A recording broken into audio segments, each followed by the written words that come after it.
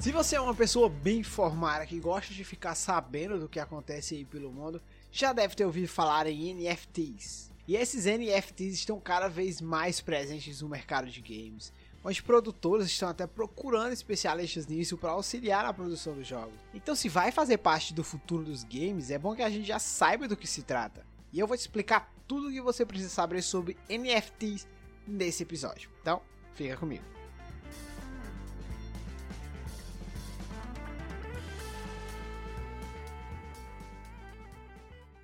Fala meus queridos, fala minhas queridas, tudo bem com vocês? Meu nome é Ramon e sejam muito bem-vindos ao Espertize, seu podcast semanal sobre notícias, curiosidades e análises envolvendo o mundo dos games. E hoje é dia de se informar, hoje é dia de Curiosidade Espertize. Mas o que diachos é isso? Me explica logo aí, pô. Calma. Um NFT é basicamente um token não fungível. Acabou.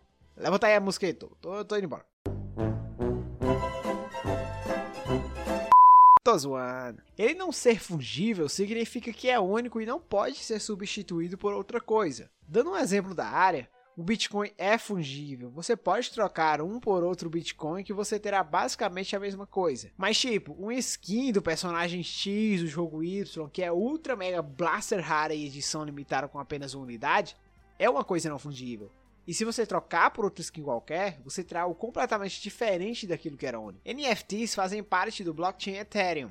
E se você não sabe, Ethereum é uma criptomoeda como o Bitcoin, mas seu blockchain também suporta esses NFTs, que basicamente armazenam informações extras que os diferenciam da moeda. Qualquer coisa digital pode vir a se tornar um NFT praticamente. Desenhos, músicas, vídeos e o que você imaginar. Tipo, se alguém achar que seus tweets podem vir a virar uma obra de arte no futuro, tenta vender eles aí, pô. O bilionário Jack Dorsey fez isso. Ele tentou vender seu primeiro tweet como NFT. Comprar esse tweet seria como comprar um autógrafo, pois o autor daquela obra, entre aspas nesse caso, estaria te vendendo um certificado digital do tweet. E tem maluco que compra. Eu não sei qual é o desfecho, mas até às 17h55 do dia 6 de março, o lance mais alto era de 2,5 milhões de dólares. Como eu disse, tem doido pra tudo. Eu tô louco? Não, eu não tô louco!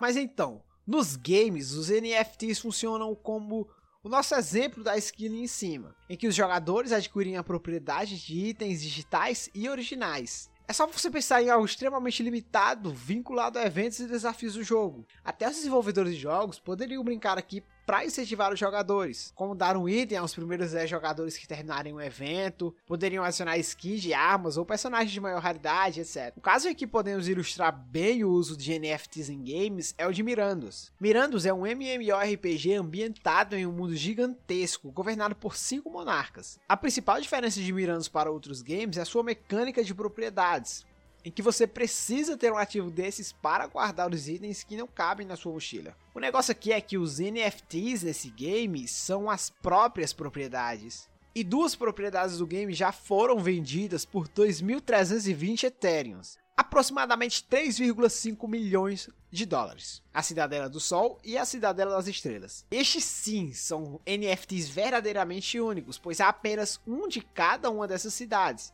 Sol, vento, terra, lua e estrelas. Abaixo das cidadelas desse game, em raridade e custo, estão as cidades, depois vilas, aldeias, postos avançados e propriedades rurais. Os propriedades podem ainda alugar parte de suas propriedades para os jogadores, que podem então estabelecer lojas para gerar sua própria renda no game. E isso é o que a gente pode chamar de belo exemplo, hein?